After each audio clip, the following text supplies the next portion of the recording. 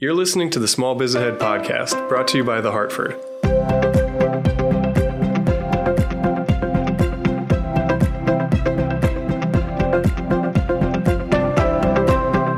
Hey everybody, and welcome to the Small Biz Ahead podcast. My name is Gene Marks, and thanks for joining me this week. Let's talk about the high cost of oil.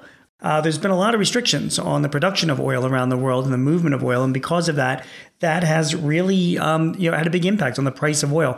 I don't know if you know this or not, but like back at the beginning of the pandemic, back in April of 2020, the price of a barrel of oil was $21.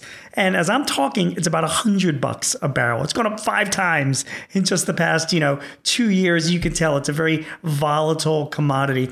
Some people expect the price to continue to rise. I mean, to as high as $130 or $150 a barrel.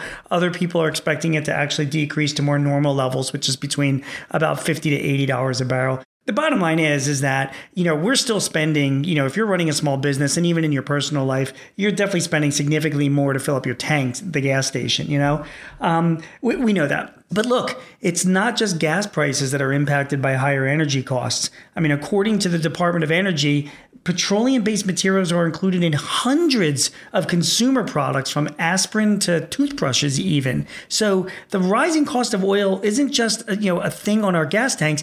It has a sweeping impact on so many products that we buy.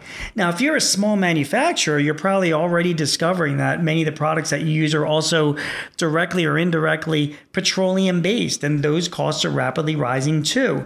I mean, unfortunately, as the supply chain issues persist, and if this war continues to rage in Ukraine, it's likely that this inflationary period is going to continue for the foreseeable future. So the question is, if you're a small business owner, how can you get ahead of these increasing energy costs, and how do you protect your bottom line? So let me give you some thoughts. Your first actions should be to target both travel and commuting, right? Like as gas prices rise, so will the cost to operate our vehicles. So to keep these costs under control, you should continue to encourage your employees who are able to work more hours remotely or from home in order to save on their commute.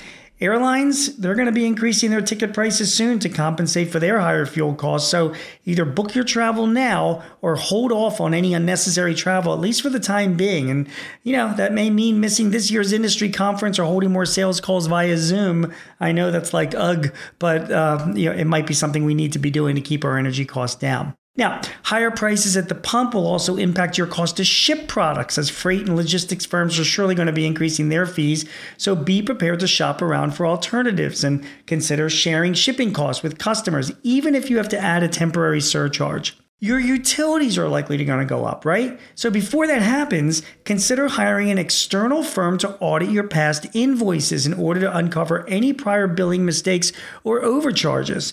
You can find these firms by searching utility audit online. Utility audit, Google that. You'll have to send prior month's invoices, and you'll likely have to share in any cost savings that they potentially find, but then you'll be insured to avoid those potential overages going forward. It's a pretty good deal. These people work, you don't have to pay them anything. They'll just get a cut of the savings, but they'll also position you to save more going forward. Local utility companies in your area, most of them also offer energy assessment programs, both for homeowners and businesses. So take advantage of those as well.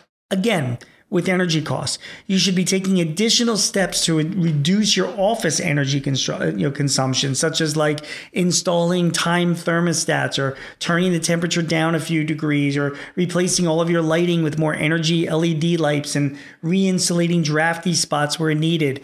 During the summer, maybe turn up the air conditioner and get some fans in the office just to save on your air conditioning costs.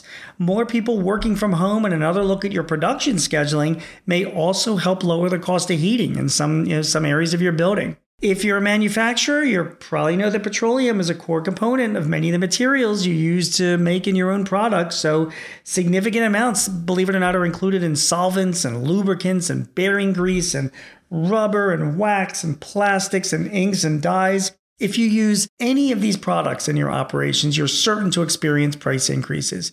If you're growing plants or you're in an agriculture-related business, know that you'll also see the cost of fertilizer increase as well. So the best way to protect yourself from these cost increases is to just buy as much as you can in bulk. That way you can not only try and negotiate a volume discount, but also to procure as much of these materials as possible at a price point that will surely be lower than what you'll likely be seeing a few months from now. Of course, it's easier said than done. You'll need space. You may need financing, which is why you should be talking to a banker about getting financing to increase your working capital line, or even applying for maybe a small business administration loan. If you structure all of this correctly, you'll be able to pay off the loan within the year with the profits earned from selling these materials. Think ahead, buy in bulk, get the financing, pay it off. If you're thinking of construction projects this year, just be careful. Paint, brushes, rollers, and other construction materials are oftentimes petroleum-based, so you may want to consider a change in what you're building or defer these products, at least for the time being. Sorry, not products, but projects for these time being. I talk so fast. If you're planning on buying laptops and desktop computers this year, you're going to see those prices, as well as the prices for printers and ink and paper and other office-related products. They're going to go up too, because they use petroleum in some way or another. So you may want to hold off on those kinds of purchases this year. If your business relies on refrigeration or similar machinery, know that besides the cost of oils and lubricants, there's fan belts and other petroleum-based materials that go into these machines. So check on them now, buy bulk if you can, do a little proactive maintenance to avoid replacing these items when costs are going to be higher. If you're a small business owner, you have to know that the spike in energy prices is not just going to affect your gas tank. It's going to impact many of the core materials you use to run your business. So take a few proactive steps now. That will help you mitigate these increases and will help you and me both navigate our way through this hopefully short-term inflationary period. And I hope that this information helps. These energy costs are going to be high. We're going to have to deal with them, but we will, at least if you follow some of this advice. My name is Gene Marks. You've been listening to Small Biz Ahead. I hope this information helps you run your business. I'm going to be back next week with something else to tell you that also I'm hoping will help you run your business. You take care.